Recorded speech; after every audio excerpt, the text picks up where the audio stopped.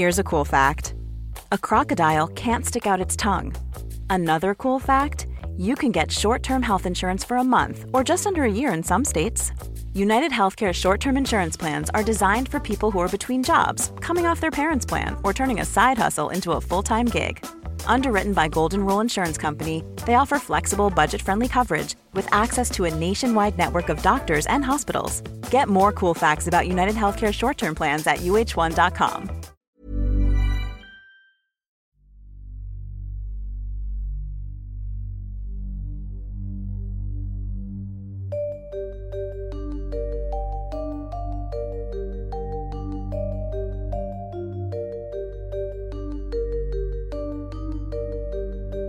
This is Intercepted.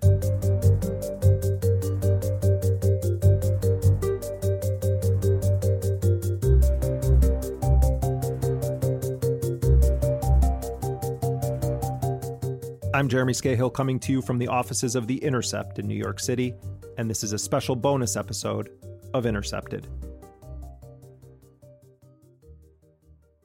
The Trump presidency is itself a provocation.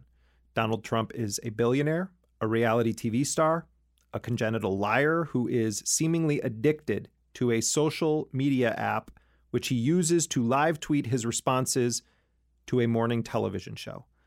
The public is often bombarded with this phenomenon of Trump's inner thoughts being pushed to mobile devices and computers, not only by Twitter, but by pretty much every news outlet on the planet. And there's good reason for that. Trump controls an arsenal of nuclear weapons. He has the power to authorize covert action, and he has vast surveillance capacities at his fingertips. Trump also brought with him to Washington a team of radical ideologues and outsiders, people like Steve Bannon, Stephen Miller, and my favorite, Sebastian Gorka. Trump's Attorney General, Jeff Sessions, has a long history of racism, including, according to his former associates, using the N-word and, quote, joking about joining the Ku Klux Klan. Trump has given encouragement to white supremacists and neo-Nazis, at times through his public statements, and at others by what he doesn't say. And Trump is the master of the dog whistle. See, for example, Trump saying there are good people on both sides in the aftermath of the horrible white supremacist violence in Charlottesville. Or how Trump and his acolytes constantly talk about violence in Chicago as a substitute for the racist perspective that they seem to only want thinly veiled. Trump calls black athletes sons of bitches. He said the shooter in Las Vegas was probably smart, and constantly portrays undocumented immigrants as a collective group of gang members, rapists, and murderers. There's no doubt that the way Trump talks and tweets, the people he's chosen to surround himself with, the policies he's announced or implemented, these are all evidence that this is a dangerous administration. But how dangerous relative to past U.S. presidents? If you talk to many Democrats on Capitol Hill these days, Trump's the most dangerous president in U.S. history. He's also given rise to a new alliance of discredited, hawkish neocons and MSNBC hosts and analysts. Former directors of the CIA, NSA, DNI have all clamored to condemn Donald Trump and assure the public that these heroic spy agencies are protecting the country from the madman inside 1600 Pennsylvania Avenue. But is Donald Trump really the most dangerous president ever? Is he really so outside the norm of the policies of his predecessors? The short answer, when it comes to substance and policy, is not yet. Harry Truman dropped not one, but 2 nuclear bombs. Multiple presidents continued the war on Vietnam, killing tens of thousands of U.S. soldiers and more than 1 million Vietnamese. Have we forgotten the secret bombings of Cambodia and Laos, the CIA's Phoenix program, and the widespread use of Agent Orange? George W. Bush and Dick Cheney implemented a global torture network. They began shipping people that had been snatched from countries across the globe to the Guantanamo prison. They invaded Iraq and Afghanistan, conducted mass surveillance operations, including against Americans. The list of horrible presidents who have caused unimaginable death and destruction across the globe is vast. Now, none of this absolves Trump one bit, but it is important to keep perspective rooted in fact and history. There's a particular risk in erasing the line between horrible things Trump does as president with horrible things that the U.S. has done for a long time, and then acting like it's all Trump. It's a complicated conversation to have, but it's one that we should be having. It means exploring the roots of white supremacy in the U.S., the way American wars are constantly put through a laundering process to make them seem noble and brave, the way real American has been defined and continues to be defined in our society. For 8 years, we had the first black president in U.S. history in the White House. And now we have a reality TV host who spends a great deal of time tweeting and watching TV. So what is unique to Trump, and what's embedded in the politics of empire in the U.S.? Professor Nikhil Pal Singh has spent years studying trends in U.S. policies throughout history, both domestically and internationally. He is professor of social and cultural analysis and history at New York University. His latest book is Race and America's Long War. He is unafraid to take on the golden calves of American exceptionalism and challenges us to examine both the forest and the trees of American empire. Professor Nikhil Singh, welcome to Intercepted. Thanks for having me. I want to start off by talking about one of the big themes in your latest book, the link between war making and what you call race making. Explain that. I start the book with an epigraph from one of my favorite thinkers who's not that well known, a civil rights activist named Jack O'Dell. And he said that the great through lines of American history run from the slave plantation to the ghetto and the frontier to the Pentagon.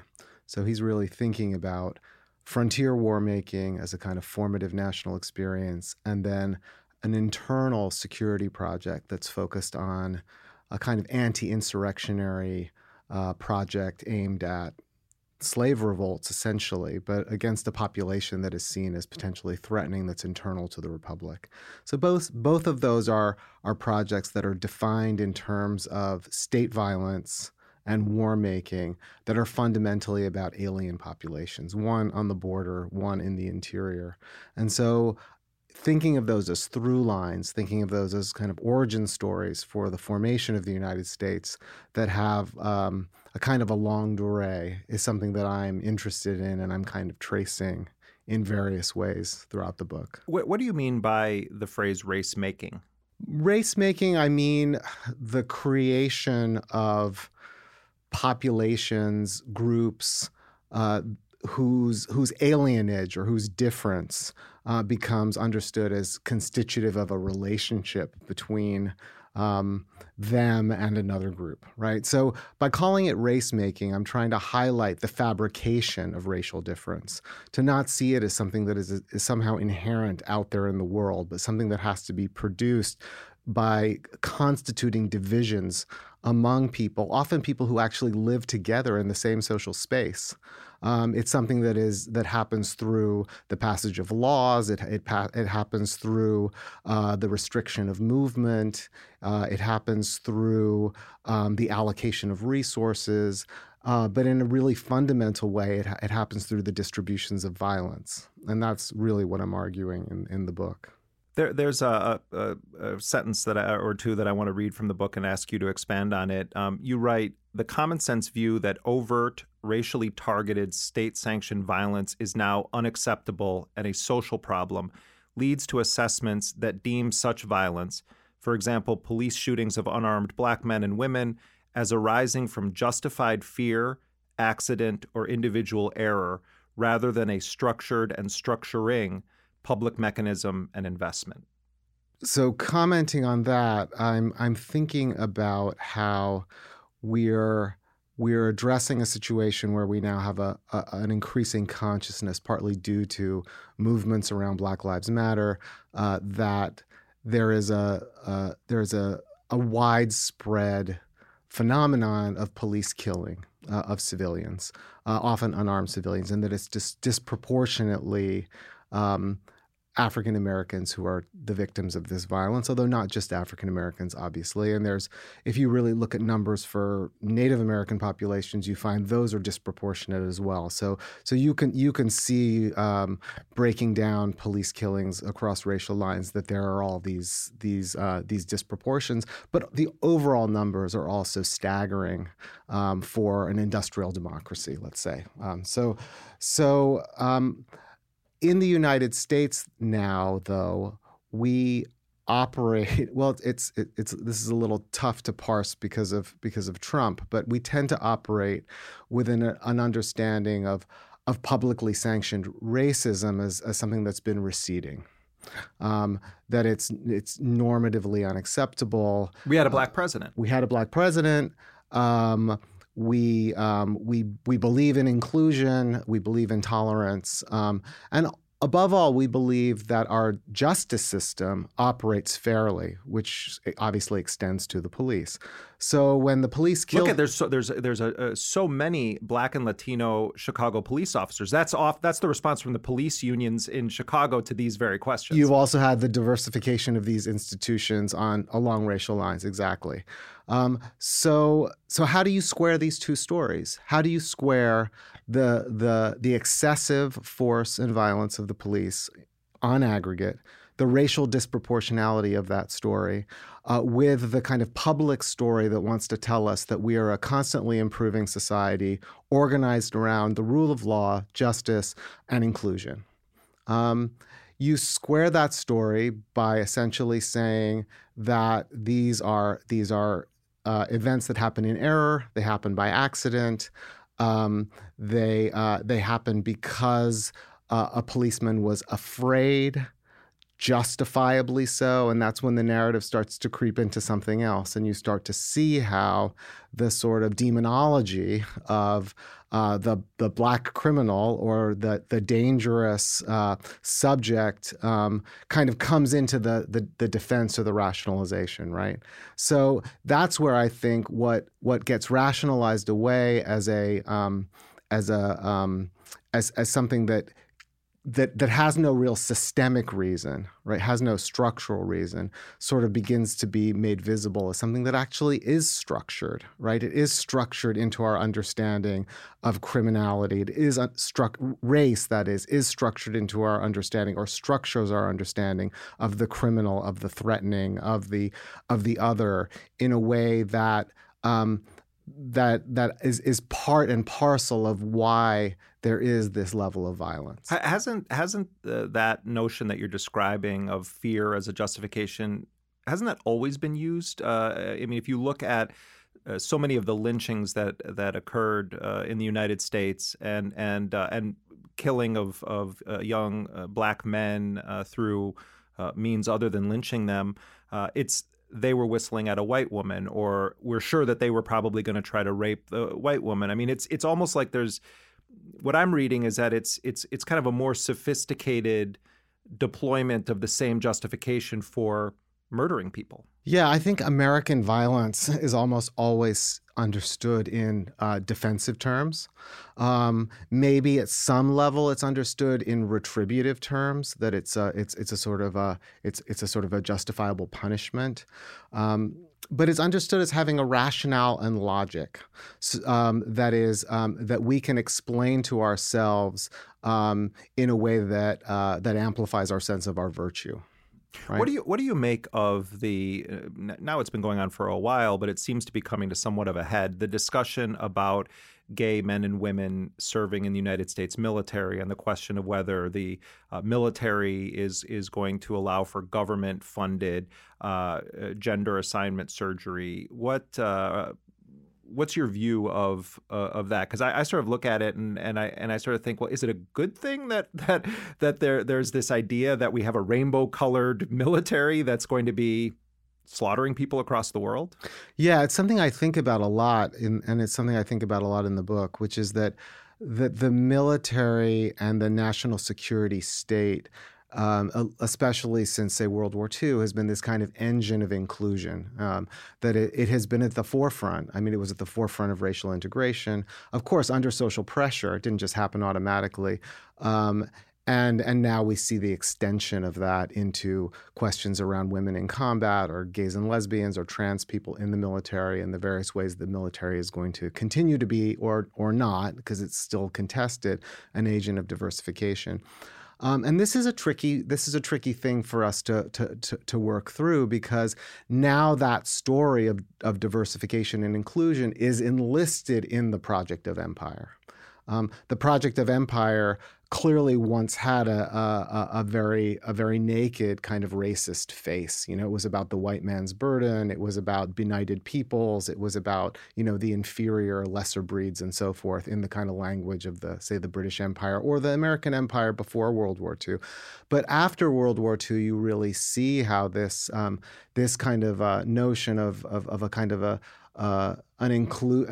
kind of racially inclusive or multicultural imperial machine begins to develop. And I'll never forget that moment, and I write about it in the book, right before the Iraq War, where, the liberal Canadian politician and historian Michael Ignatieff said, the reason that the United States empire is justified, if we even want to call it an empire, is that it is not built on conquest and the white man's burden.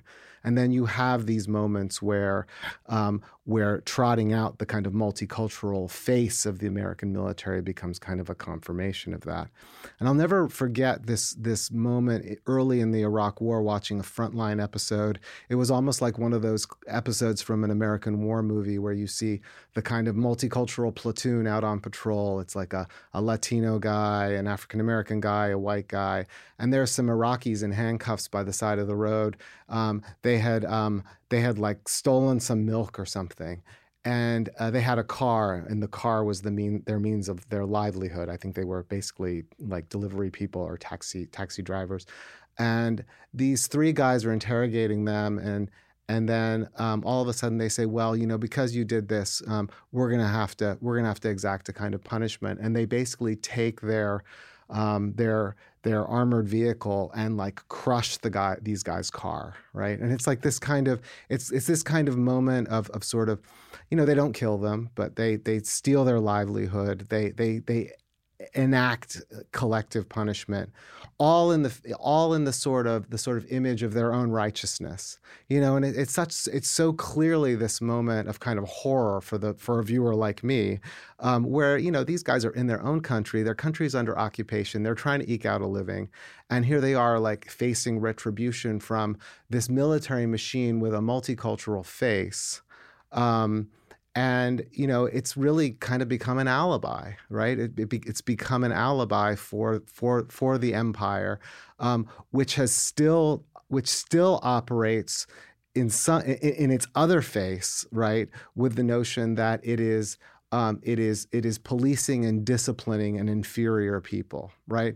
So even if the multicultural and inclusive face sort of has sort of emerged as a kind of form of justification or legitimation for the American military, there is still always this other side that constructs the enemy, right, as somehow benighted, inferior, congenitally sort of constituted as a threatening population.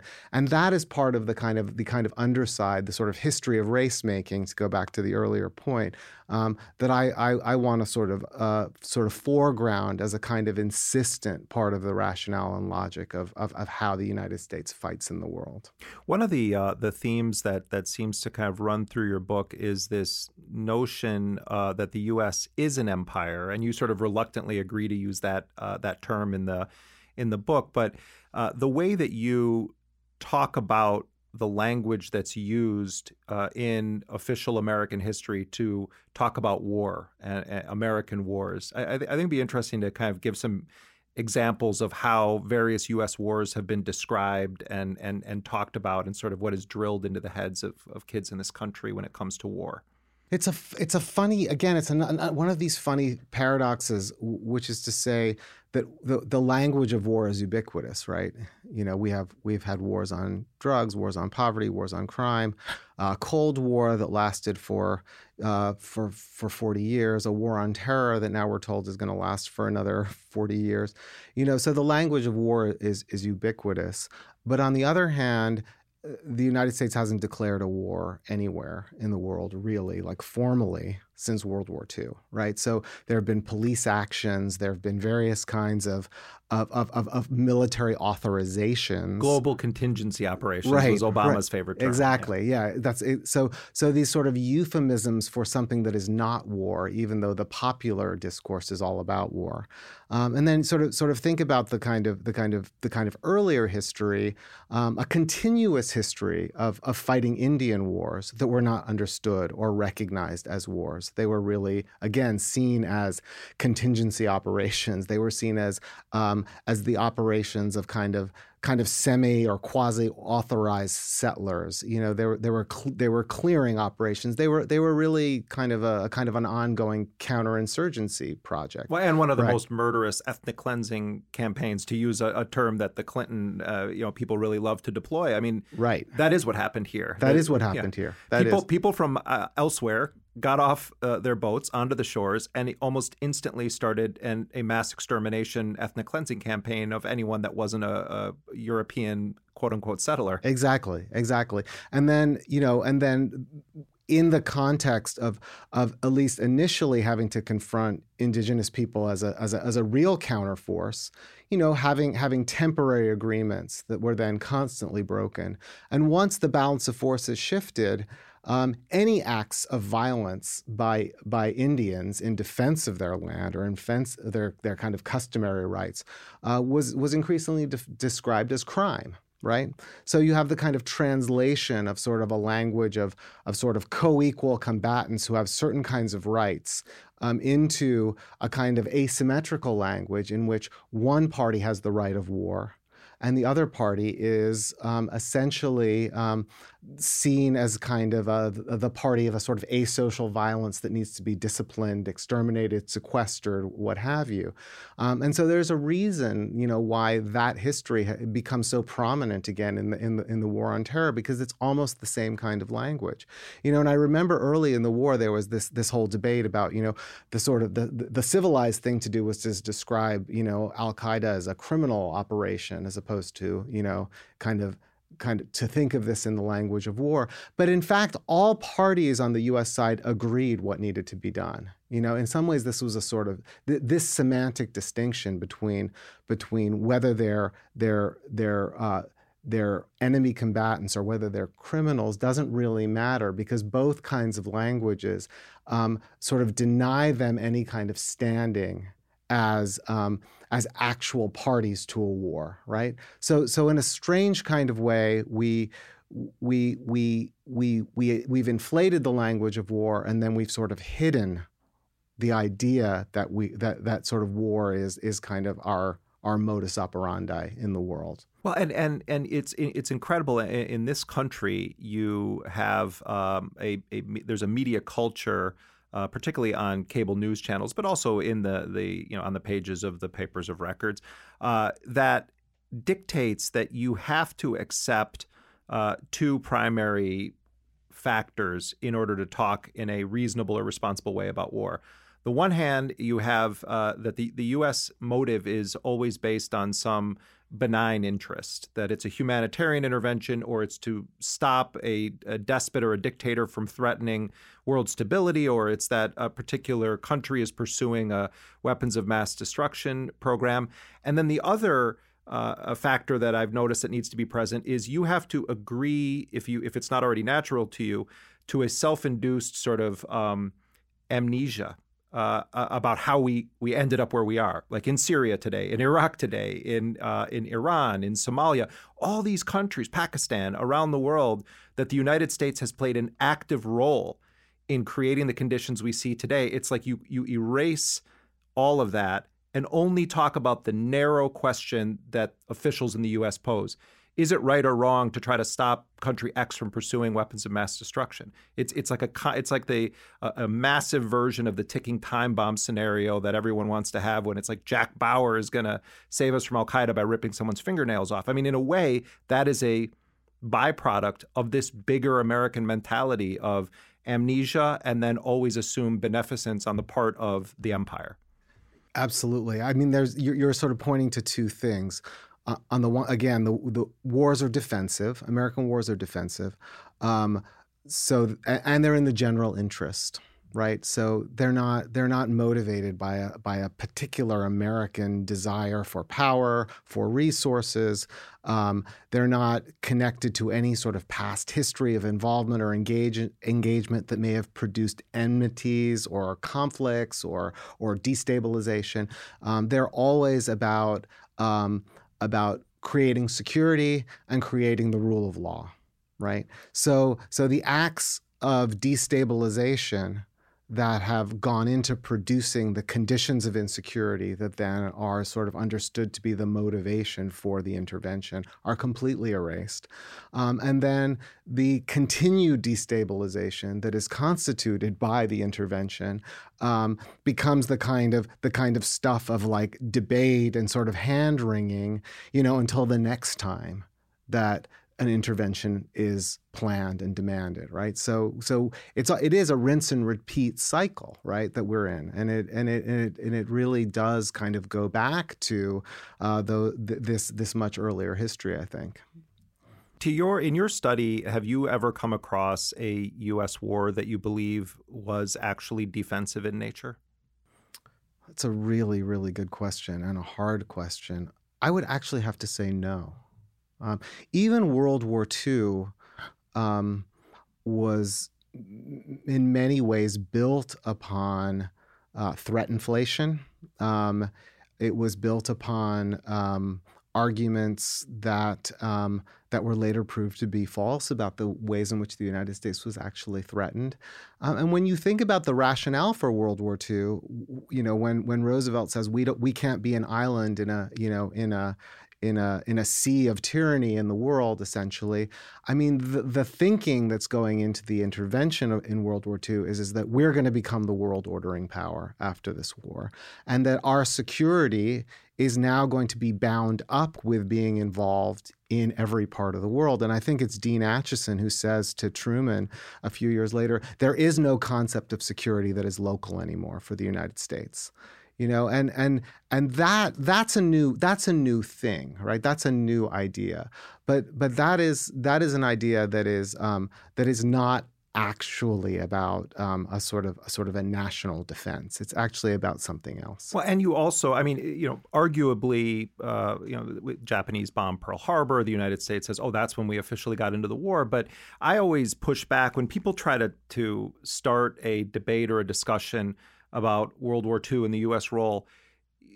It's often that they want to start with the invasion of Poland by Hitler and the Nazi forces, rather than going back a decade and looking at how powerful elites in the United States, financial institutions, supported the rise of Hitler. If you look at the way the New York Times reported on Adolf Hitler, it was clear that the United States did not view him as some sort of a massive threat. And in fact, the United States turned away refugees that were fleeing, not unlike some of the discussions we see today about Syrian refugees. But that's like an untouchable subject. You can't talk about U.S. support for fascism both through its own activities or inaction. In the case of the rise of Franco in Spain, when the United States said, we're neutral on this, because neutrality meant you're backing General Franco. Right, exactly. Yeah, I think to any way challenge the notion that the U.S. is a benign world ordering power is to break from a kind of ideological sort of monolith. It's not even just a consensus. It's kind of a, it's the equivalent of kind of what we used to condemn as, Soviet ideology, right? It's a kind of axiomatic. But I sort of consider they're like flat earthers. You know? It's sort of like, what do you mean the U.S. wasn't the most beneficent savior in the world that stopped all of us from living under the Nazis? Nazi yoke, right? Exactly. And also, it's such an incendiary topic to raise in this country when you go to almost any public event, whether it's a graduation at a high school or a middle school, a sporting event, someone is going to invoke the heroic nature of the World War II record of the United States. It happens, and it happens Republicans, Democrats, across the board. everywhere. It's like our society is dripping in it. And as I read your book, I was sort of thinking it's such a great pushback to this notion that being born an American means you are born into the greatest nation that's ever lived, the country that saves the world. I mean, it really is like a non-starter, if you disagree with that, in the mainstream of American discourse. Absolutely. And it's one of the reasons why, in this book and in some of my previous work, I really go back to the Black radical tradition in thinking about World War II in particular. And I use this quote somewhere from Langston Hughes where he talks about, we hate Hitler as much as anybody, but we also want to defeat what he calls our native fascisms, And for African Americans, that notion that World War II would require a double victory, a victory against fascism abroad and also against racism at home, became a very sort of a sharp critique, right? It was a refusal to prioritize, something like kind of national security citizenship at the expense of the fight for justice at home, for one thing. And it was also a refusal of the idea that the United States was somehow, again, like a coherent sort of moral entity, as opposed to actually a deeply divided imperial society internal to itself, one riven by these kinds of histories of kind of racial violence and sequester and separation and dispossession that actually were not distinct historically or conceptually from the kinds of acts that the Nazis themselves were engaged in. And in fact, some historians have really shown this very effectively, that for National Socialists throughout the 1930s are reading about American Jim Crow law to figure out how to write the Nuremberg laws. I mean, they see the United States as an example. When they cross the frontier into Eastern Europe, they're talking about Eastern European Slavs as the equivalent of Redskins. There's a kind of way. I mean, not that we want to elevate the Nazi example as some kind of some kind of sort of touchstone, but there's a way in which in the history of the world, and the history of kind of racialized colonialism in the world, the United States has been always been a major player. And so the idea that history is suddenly wiped away by the fact that the United States fought against fascism in World War II is really just, it's just a kind of a laundering of a much longer history. And it's a much longer history it is actually not going to go away. So it's kind of like, how do we square these things? This is not about saying that the United States is the source of all the world's evil or anything like that, right? Or even that the world isn't a complicated and dangerous place in which you might actually have to think about the use of force. I mean, we could have that conversation, right, Jeremy? I mean, we could have, if we were going to have a serious conversation about how to think ethically about American power in the world. Well, we can right? have that. This is part of the point I'm getting at. We can have that conversation about World War II. If right, you don't exactly. start the history of World War II at 39, if you want to talk about, because it's always like you'll be in a debate, and this has happened to me on television before, where someone will say to me, right now on the spot, yes or no, should we have stopped Hitler? Right. And I'll say I reject the entire framing of that question because it asks me to engage in an act of incredible erasure of everything predating the invasion of Poland. But I feel like that's always the case. Is there a such entity as Al-Qaeda that does want to kill Americans, Westerners, etc.? Yeah, there is. I would love to have the conversation about how do we take away the motive or the justifications that these people use to their own base to justify their acts of violence, but it requires a real reckoning with American history. And that's what's not allowed. Well, that was the amazing thing after 9/11. And it's hard to believe sometimes that 9/11 is like 17 years ago, because, it's still sort of, it's just like created like a total miasma, right? It's and think of how many young people grew up. 9/11 is their entire reality. That's their entire reality. Frame of what's going on in the world is shaped by 9/11 and nonstop war. That's right. And remember, the one thing that was disallowed right from the beginning of 9/11, you could not make an argument that there was motive. You could not make an argument that the people who committed that act might have had some even kernel of rational grievance that motivated it. You could not. You just could not have the conversation. It could only be the act of what became called terror, right? Well, and to put a finer point on what you're saying, if you look at the targets that were chosen, I mean, the Pentagon, clearly a military target. The plane in Pennsylvania that went down was either heading toward the White House or the Capitol. And then you hit the World Trade Center, right in the heart of financial power in the United States. Now, it's dangerous to even go down this line of talking about it, but I think the point that you're making is we have to remove any sense that people who are the others are motivated by a set of their own grievances that we may have played a role in creating. Rather, we can only look at it for the crime that was committed. Civilians were killed. End of story. That's right. Yeah, that's right. And the only answer that we can engage in response to that is our own kind of traumatizing violence, right? So 9/11 was a kind of traumatizing violence for Americans, to be sure. And that was it by design, right?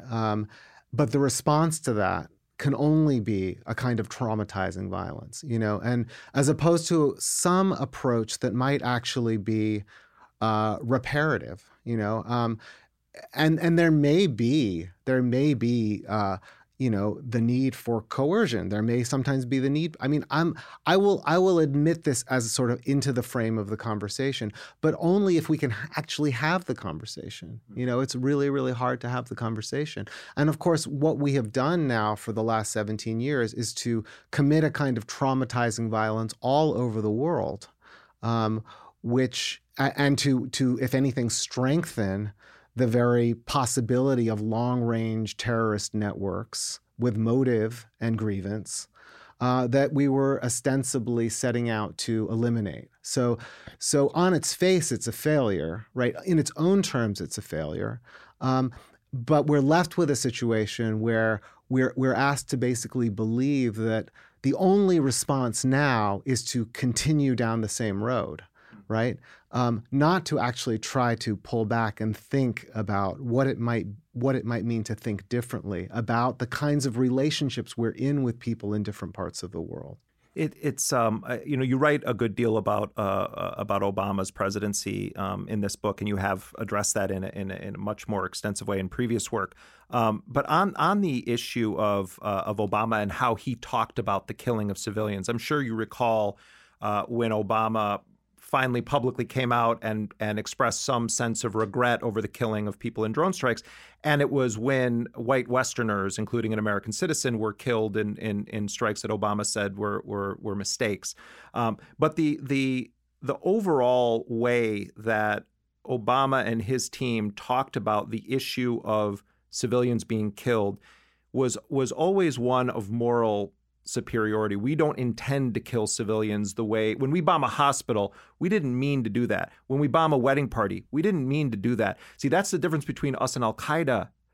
We didn't mean to do it, and they do mean to do it. Right. Which, by the way, that's bullshit. The United States has intentionally killed civilians, and they've said, okay, a terrorist is in this building. We want him dead. There happen to be 30 other people in there. Boom, they die today. That's cold, crass warmongering right there, and it's war crimes. But Obama really spent a lot of his moral capital with the base trying to convince people that the benign nature of American war making makes us morally superior to those who fly planes into buildings or shell a school. Definitely. And I think this is an old debate, again, even going back to like the Vietnam War and the sort of origins of American counterinsurgency, the idea that we act with a minimum of violence, that we through our very careful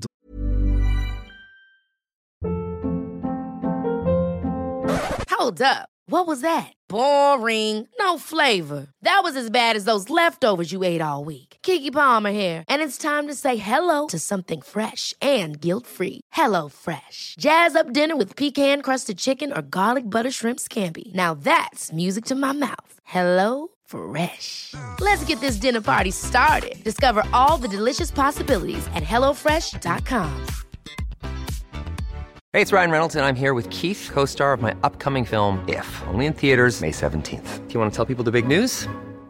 All right, I'll do it. Sign up now and you'll get unlimited for $15 a month and 6 months of Paramount Plus Essential Plan on us. MintMobile.com/switch. Upfront payment of $45 equivalent to $15 per month. Unlimited over 40 gigabytes per month. Face lower speeds. Videos at 480p. Active Mint customers by 531.24 get 6 months of Paramount Plus Essential Plan. Auto renews after 6 months. Offer ends May 31st, 2024. Separate Paramount Plus registration required. Terms and conditions apply if rated PG. Liberative, kind of rule-bound process, we come to the sort of absolute minimal threshold of necessary force. And that is what makes us kind of morally superior. So it's both about the following of a rule and it's about the minimization. And I always find it extraordinary because, of course, you're right that it oftentimes the calculation is probabilistic. It's like there might be one terrorist, so if we do this and take them out and there are other casualties, it is collateral damage. It's not intentional, but it is entirely foreseeable. So what does it mean to say that we commit mayhem that is not intentional but entirely foreseeable? How does that make us somehow morally less culpable? And thinking about it from the other side, from the eyes of people who are the victims of American power, of course, there's no distinction. And therefore, when you turn around and try to look at American power through those eyes, what do you see? You don't see the operations of rule and the minimization of violence. You see the operations of a power that sees itself as able to act with impunity.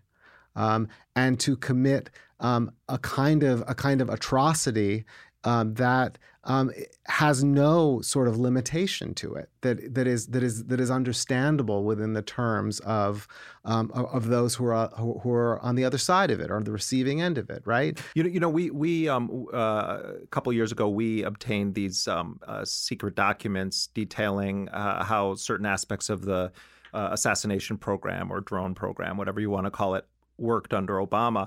And one of the, I think, most important revelations to come from that is the kind of mathematical equation that has been used, particularly under the Obama administration, to almost always produce the number zero when it comes to the question of how many civilians are killed.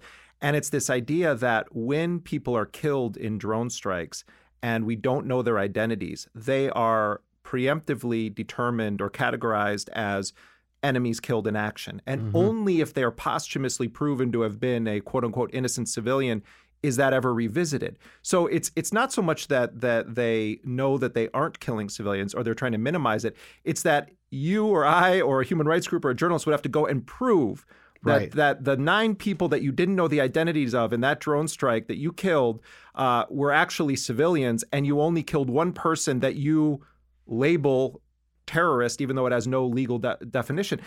To me, the sophistication of Obama's legitimizing or seeking to legitimize these kinds of operation is going to be with us for generations to come. Yeah. Because he sold a lot of liberals in his base on this idea that he had come up with this magical, safer, cleaner way of waging war, and that it's morally justifiable in a world where there's already too much war. That's right.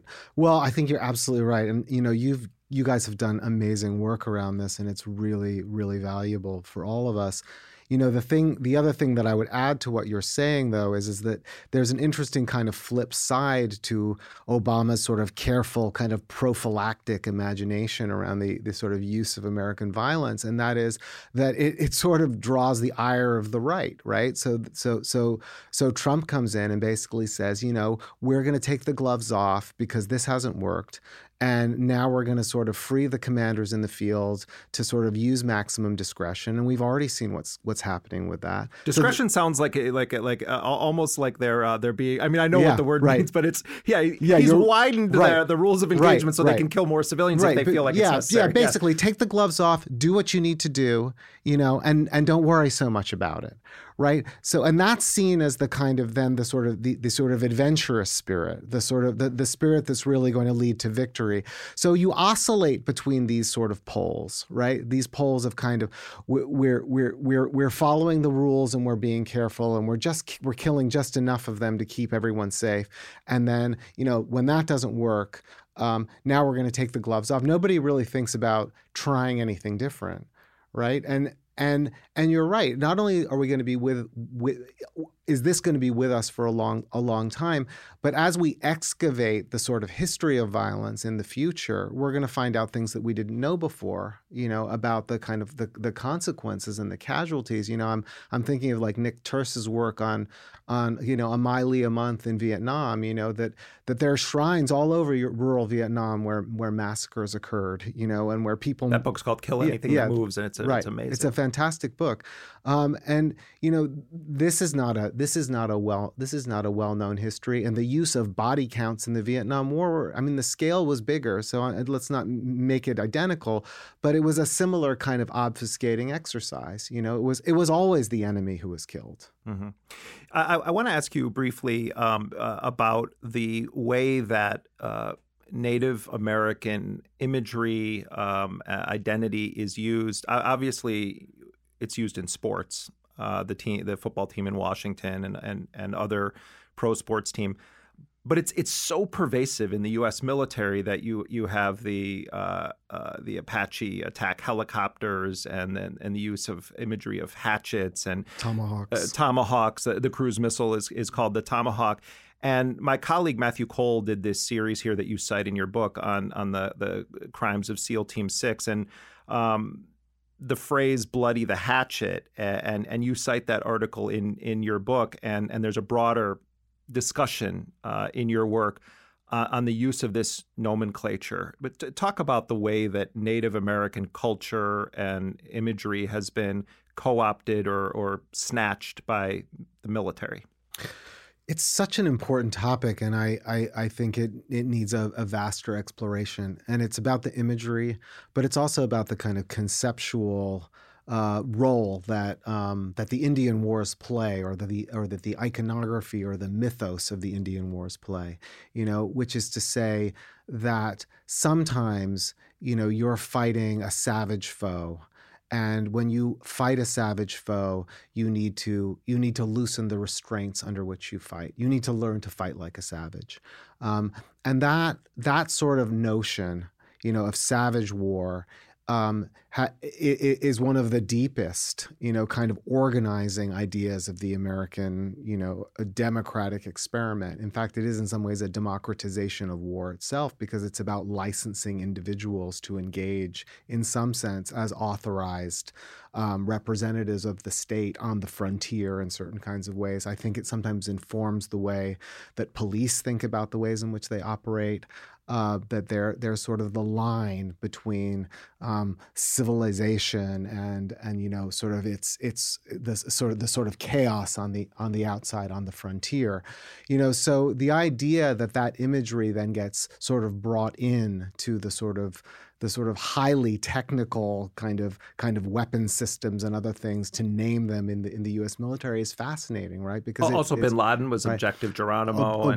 Bin Laden was Geronimo. But the other thing that I talk about a little bit in the book is the ways in which this actually comes into the language of really like high academia and high thinking about just war and so forth. So just two quick examples. Right after 9/11, the sort of dean of diplomatic historians, John Gaddis, wrote a little book called Security Surprise in the American Experience, where he basically says, well, we used to be people, we used to pursue rule-bound order, but there's this other tradition in American history which is about the frontier.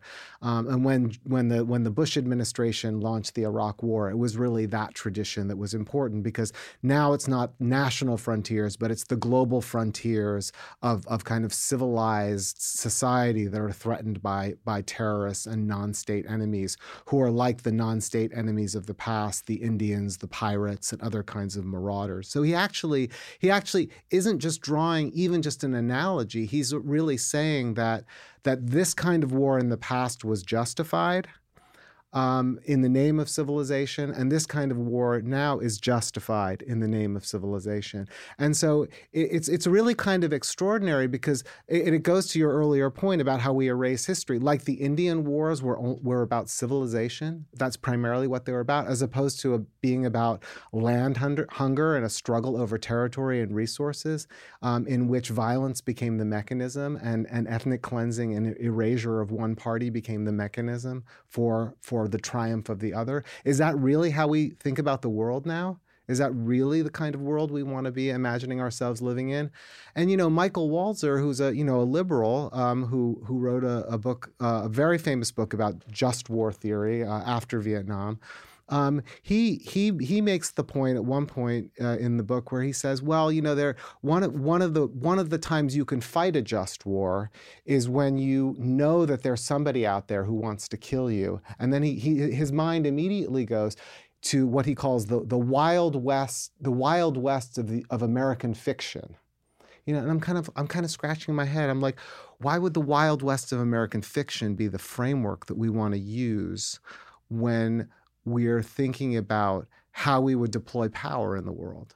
And Walzer's explicitly at that moment in his book writing about Israeli incursions into the West Bank, right? Which is really the settler project of our time, right? I mean, we have an active settler project that's been going on, since the 1967 annexations, which is one of the greatest sore points, around the world today. And then it's a project that the United States has put its full kind of faith and credit behind. Let's right? talk for a second. How would all of these settler wars in the United States have been live tweeted by Democrats and Republicans? Here, I'll start off with a thought I had as you were talking, that today savage Indians attacked a stabilizing force sent in to modernize and bring services to the state of Wyoming. That's good. Your turn. That's good. Okay, let me try. Today, regrettably, a settler party doing a land survey to try to create better water resources and to build a pipeline to deliver. I'm terrible at this, Jeremy. You don't have to. I was just. We don't even need to do that one. Yeah. All right, scratch. That'll be the Easter egg at the end of the episode. Sorry. All right, no, it was just something I was thinking. Like, wow, it would be fucking crazy to think about how these dingbats would be tweeting about this stuff. Like, I mean, it really would, I think, glorify the people moving west, and not to mention the early stages on the East Coast. But as they move west, that this is all for the benefit of humanity, and the savages are attacking the people trying to help the world. Yeah, it's true. The difference between the liberals and the conservatives would be this. The conservatives would say, the conservatives would always say, our people came under attack by savages and we had to kill them. We had to wipe them out because, it's us or them.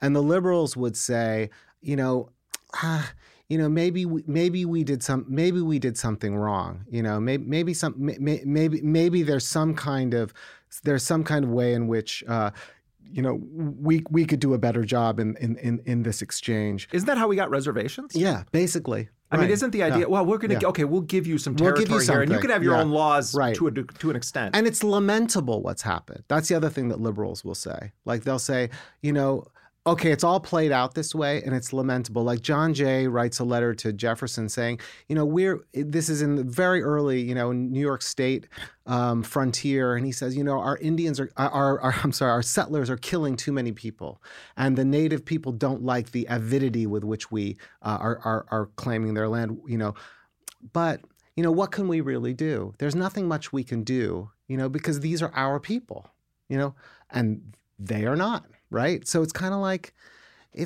it's a bit of a there's a bit of a mea culpa, let's throw up our hands. It's kind of like the way in which a lot of people will treat killing by the police. What can we really do? These are our guys, and they're doing the best they can under difficult conditions. Sure, they make mistakes sometimes, but they're under a lot of pressure out there protecting us from civilization, protecting us from savagery, right? Mm-hmm. So, that's the kind of liberal response. And, let's have some body cameras. Let's have a little bit more accountability. But no liberal is out there calling for, a strong civilian oversight of the police. No one's calling for taking away in a really substantive way police discretion, right, around their use of force and violence. Right. I mean, it's more often aimed at we need that the police force needs to more accurately reflect the racial or religious makeup of communities. And I wonder how you push back against or respond when people say, look, yes, those extreme things, Professor Singh, that you're talking about, they happen. Everyone knows that they happen. Are we perfect right now? No, we're not perfect. But we just had 2 terms of a black president. We came very close to having a woman as president. She got 3 million more votes in the popular election than Donald Trump. Police forces across the country are aggressively recruiting and hiring people of color, people who speak multiple languages. Yes, there still is racism, but look at all of the progress that we've made. And how can you argue that America remains a racist country when a black man was president for 8 years? Well, that's not a hard case to make, because I think that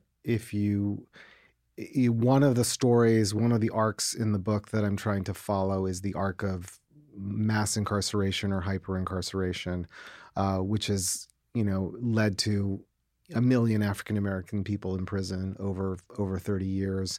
They commit a lot of crimes. That's what Steve Bannon would say, and that's what others would say. Many, they need better fathers. Exactly. And Obama said similar things, right? So the idea that we would produce the world's largest penal society, larger than the Soviet Gulag archipelago, is somehow something that gets back down in its fundamental explanation to basically the deficiency of the slave descended population, right? Even for some liberals.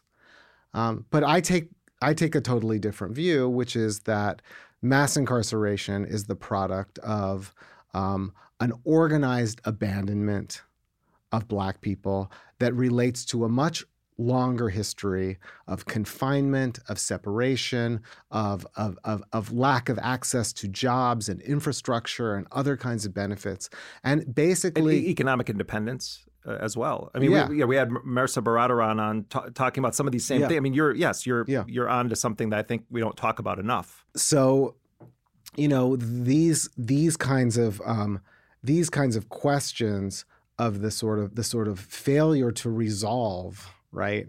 The failure to redress and again to repair a long internalized history of racial violence that really comes out of slavery and Jim Crow and segregation, ghettoization, and now mass incarceration is something that for me prima facie is the sort of evidence for a continuous kind of internally racist history in the United States, for which the election of a Black president was not significant in changing. I mean, I think Obama made some overtures, the reduction of some sentences for drug crimes, the sort of critique and rolling back at the federal level of certain kinds of mandatory minimums. Holder began to make some kinds of Eric Holder, the Attorney General, began to make some kind of modest reforms around the edges, because I think there is recognition now that the carceral state is a failure, but the carceral state has done its damage. Right. Well, this is how in the book, this is one of the passages on Obama. You said Obama quietly lowered the volume on the bellicose rhetoric and lightened the military footprint of the long war. He moved the mass deportation of undocumented migrants back into the shadows and inaugurated modest reforms of the drug wars and the mandatory sentencing guidelines that have been key to expanding the criminal punishment complex. Nonetheless, you write, Obama strengthened the interrelationship between the inner and outer wars, as well as their legal and institutional basis. By expanding the use of unmanned armed drones in targeted assassinations, Obama also added a new and terrifying dimension. Yeah, Obama, I was one of the people who, when Obama was elected, had actually had some hopes. I think the United States electing an African American to be president is a sign of some popular resonance of an inclusive and anti-racist, let's call it public feeling. I think I'm not going to make a blanket statement. America is a racist country. It's not really about a country being racist. It's about various kinds of social forces, and structures. And we have to be able to examine and analyze that. And obviously, in this country, these questions have also been contested. Slavery was contested. Jim Crow was contested. When spatialized segregation and ghettoization was contested, the result was quite inconclusive. It didn't result in any kind of genuine desegregation, and if anything, it set the carceral train in motion. But there are strong constituencies in this country who would like to produce a more robust kind of social solidarity across racial lines. Well, and you say right? The labors of egalitarian and social transformation will fail if they do not frontally address the forms of human sacrifice and sundering of human commonality affected by state-sanctioned violence. That's right. I put the onus for the continuation of racist public policy and the structuring mechanisms that divide the population along racial lines in the domain of state power, and in the purview or field of action of state elites. That doesn't mean that ordinary people don't act in racist ways that have consequence. But I think ordinary people also act in non-racist or anti-racist ways that can have consequence. It's actually about how we organize public feeling and public policy in a way that directs us towards a widening conception of social solidarity and the kinds of policies that we would need to sustain that, right? And that's really, in some ways, where Obama kind of falls short, right? Because he represented that kind of hope and aspiration. I think his election genuinely did. But in choosing to govern in the name of caution and continuity with what came before, in choosing not to seriously have a public reckoning with the record of torture by the Bush administration, to not more frontally go after the kind of predatory lending that led to the crisis, the financial crisis, that was also very racialized, right? Was really to choose to enact what I call in the book a kind of laundering operation, And a lot of times this is what liberals do for reactionaries. They kind of clean up the mess, but without actually doing the kind of turning towards a sort of a different orientation. And sometimes I think we need more. We don't just need more struggle from our side, but we need to actually lay down some markers of our own. Because if Obama had gone after the Bush administration torturers, maybe he wouldn't have succeeded. Maybe we wouldn't have gotten justice, but we would have had a kind of marker that we could have looked to and sort of said, look, we tried to hold some people to account here. And the thing is, the right understands this very well. The right understands that sometimes laying down a marker, even when it doesn't get what it wants, sets the terms for the next battle that it's going to fight. Obama's birth certificate. Exactly. I think of that. They knew they weren't going to go and get anywhere with that, and it was a huge part of the ascent of Trump. Huge part of the ascent of Trump. Meanwhile, Obama's deporting people en masse, strengthening the deportation machinery, giving speeches, really, that are completely consistent with the language of criminalizing immigration violations. Why should immigration violations be in the domain of the criminal? I mean, these are basically, for the most part, people who are trying to, make a living in the United States, many for almost a generation, right? This could be talked about in a completely different way. Why do we adopt the rights language that anyone here without papers is somehow a criminal? Why would that be the case? And now Trump, of course, accentuates the kind of occasional horrific criminal violation by someone who is out of status and uses that to kind of recursively characterize entire populations, right? In order to sort of sharpen this idea of the divide between the native born and the foreign born. I mean, the DHS now is even contemplating policies that are going to put green card holders and people who are naturalized citizens under a kind of extra burden of surveillance and pressure, as if we, and I wasn't born in this country, by virtue of our non-native status, are sort of kind of here, kind of at the beneficence of kind of the sovereign, Right. It's really a scary time, and I think people are kind of shocked, and some of the shock is good, and the outrage and the sort of anger and the fight back, but the idea that sort of we somehow just kind of flipped a switch and got Trump in this kind of weird way, that doesn't try to think about a longer story that takes us through some of the failure of reckoning of the Obama years, and of course the sort of the pathway that the Iraq War put the country on, and even before the Iraq War, the pathway that the Clinton era sort of mass incarceration project put us on, I think makes it really difficult for us to make sense of what's happening right now and to make sense of the forces that Trump has been able to mobilize. What do you think is both the short-term and long-term impact of having such overt racist rhetoric attached to racist policy in the United States, or to have someone like Trump who seems to just thrive on the idea in his own head that he is the anti-PC guy, but really, completely legitimizing, if not at times celebrating, acts of outright violent racism from the presidential podium, whether it's Twitter or a press conference. I honestly don't know the answer, Jeremy. I mean, I think I'm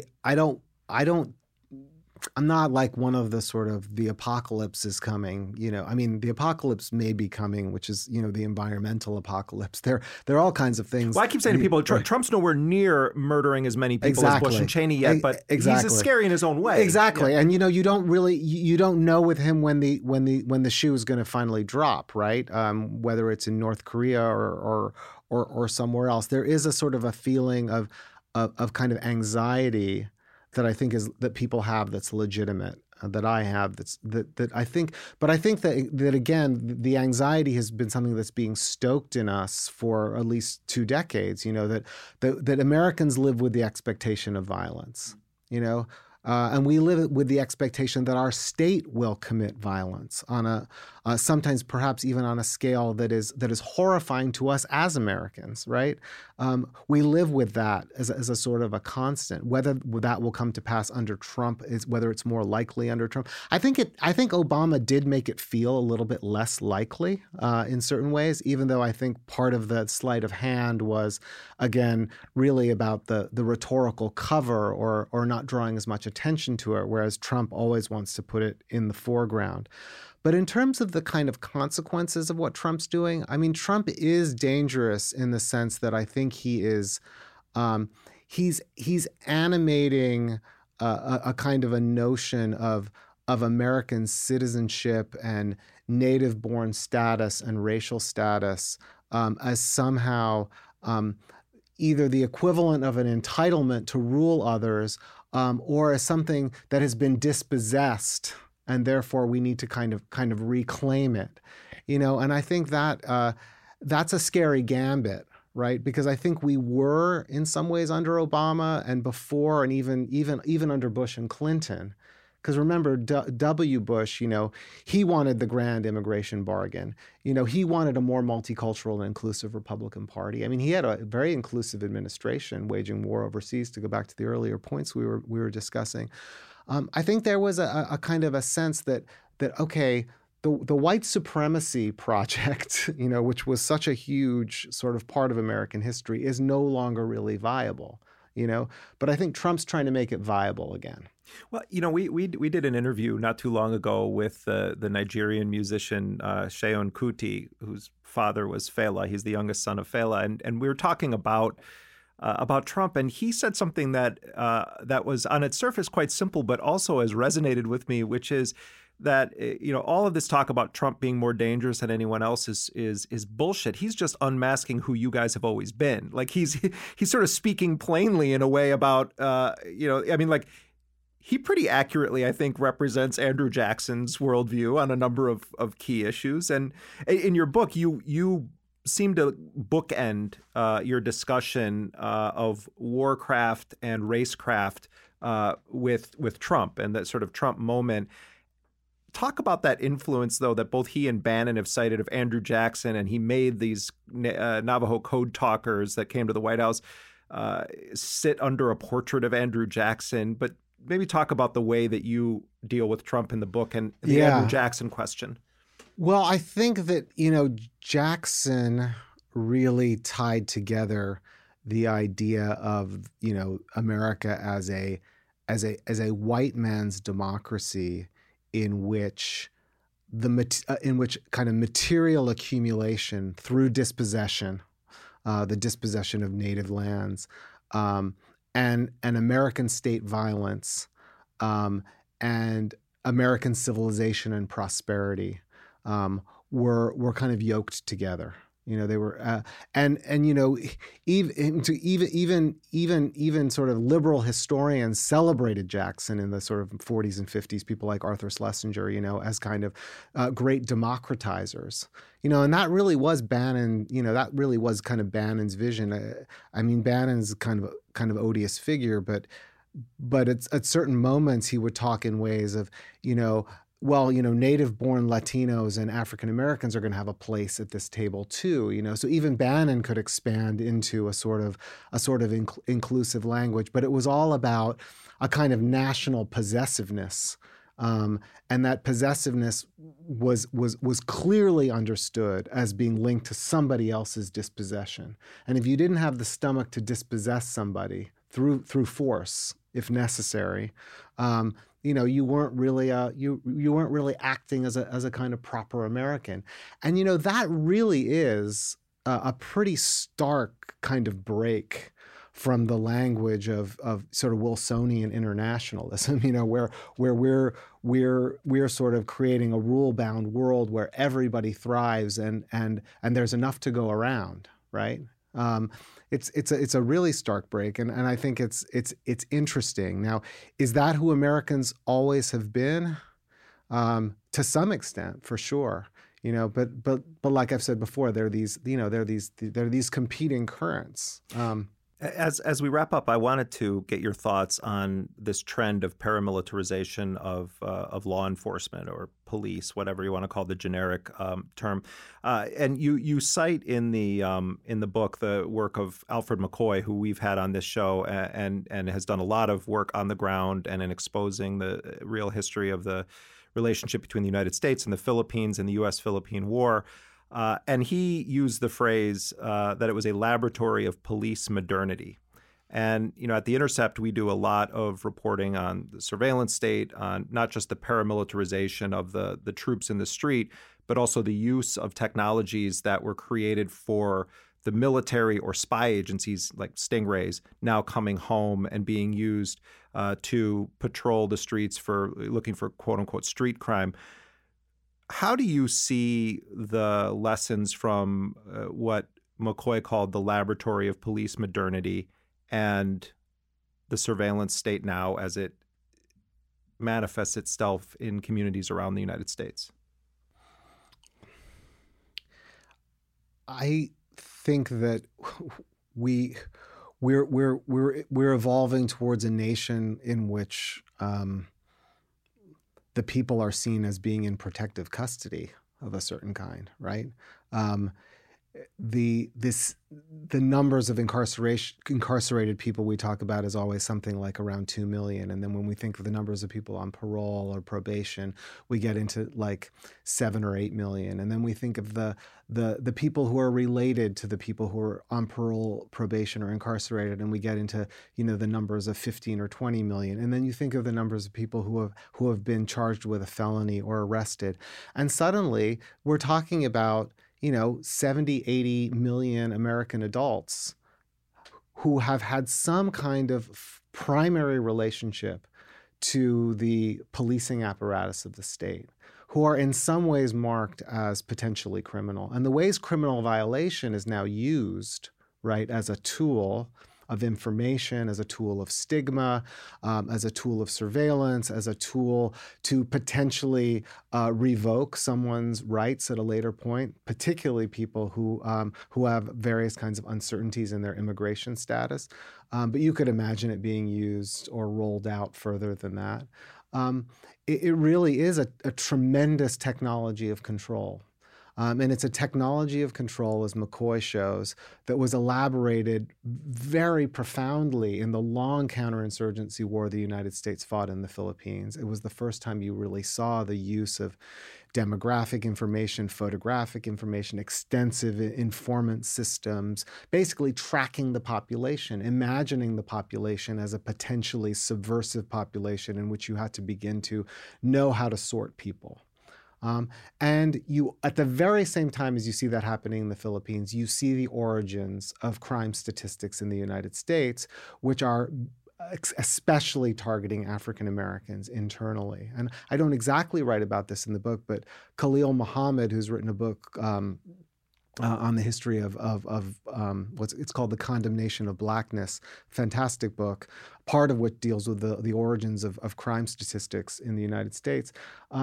These technologies, which have been kind of racially targeted and sort of elaborated within colonial contexts, are actually now being more generally applied to the population as a whole. Right? And that's one of the great ironies of the post-colonial era, or the era of the American empire and globalization, and even the era of civil rights, right, or the era of formally inclusive democracy, is that what actually happens during these periods is not a general advance of rights, but a kind of a rhetorical advance of rights, and tools that were once used against formerly rightless populations now being elaborated and used more widely in relationship to everybody else. And I think that actually requires much more discussion than we probably have time for. But it's something of the danger that we exist under now. And so when people talk about the threat to democracy represented by the authoritarian Trump, I would say let's think over a longer period of the sort of erosion of a kind of a robust democracy by these kinds of these sort of corporate powers and governmental powers that have really arrogated what were once thought to be the kind of sovereign rights of citizens. Well, we would love to have you back to continue that discussion. Professor Nikhil Singh, thank you very much for joining us. Thank you so much, Jeremy. It was a pleasure talking to you. Nikhil Pal Singh is professor of social and cultural analysis and history at New York University. His latest book is Race and America's Long War. His previous book is Race is a Country. And that does it for this special bonus episode of the program. If you are not yet a sustaining member of Intercepted, log on to theintercept.com/join. Sam Samzazar is our honorary producer, and we thank him for his generous support. Intercepted is a production of First Look Media and The Intercept. We're distributed by Panoply. Our producer is Jack Dizadoro, and our executive producer is Lital Malad. Laura Flynn is associate producer. Elise Swain is our assistant producer and graphic designer. Our music, as always, was composed by DJ Spooky. Until next week, I'm Jeremy Scahill.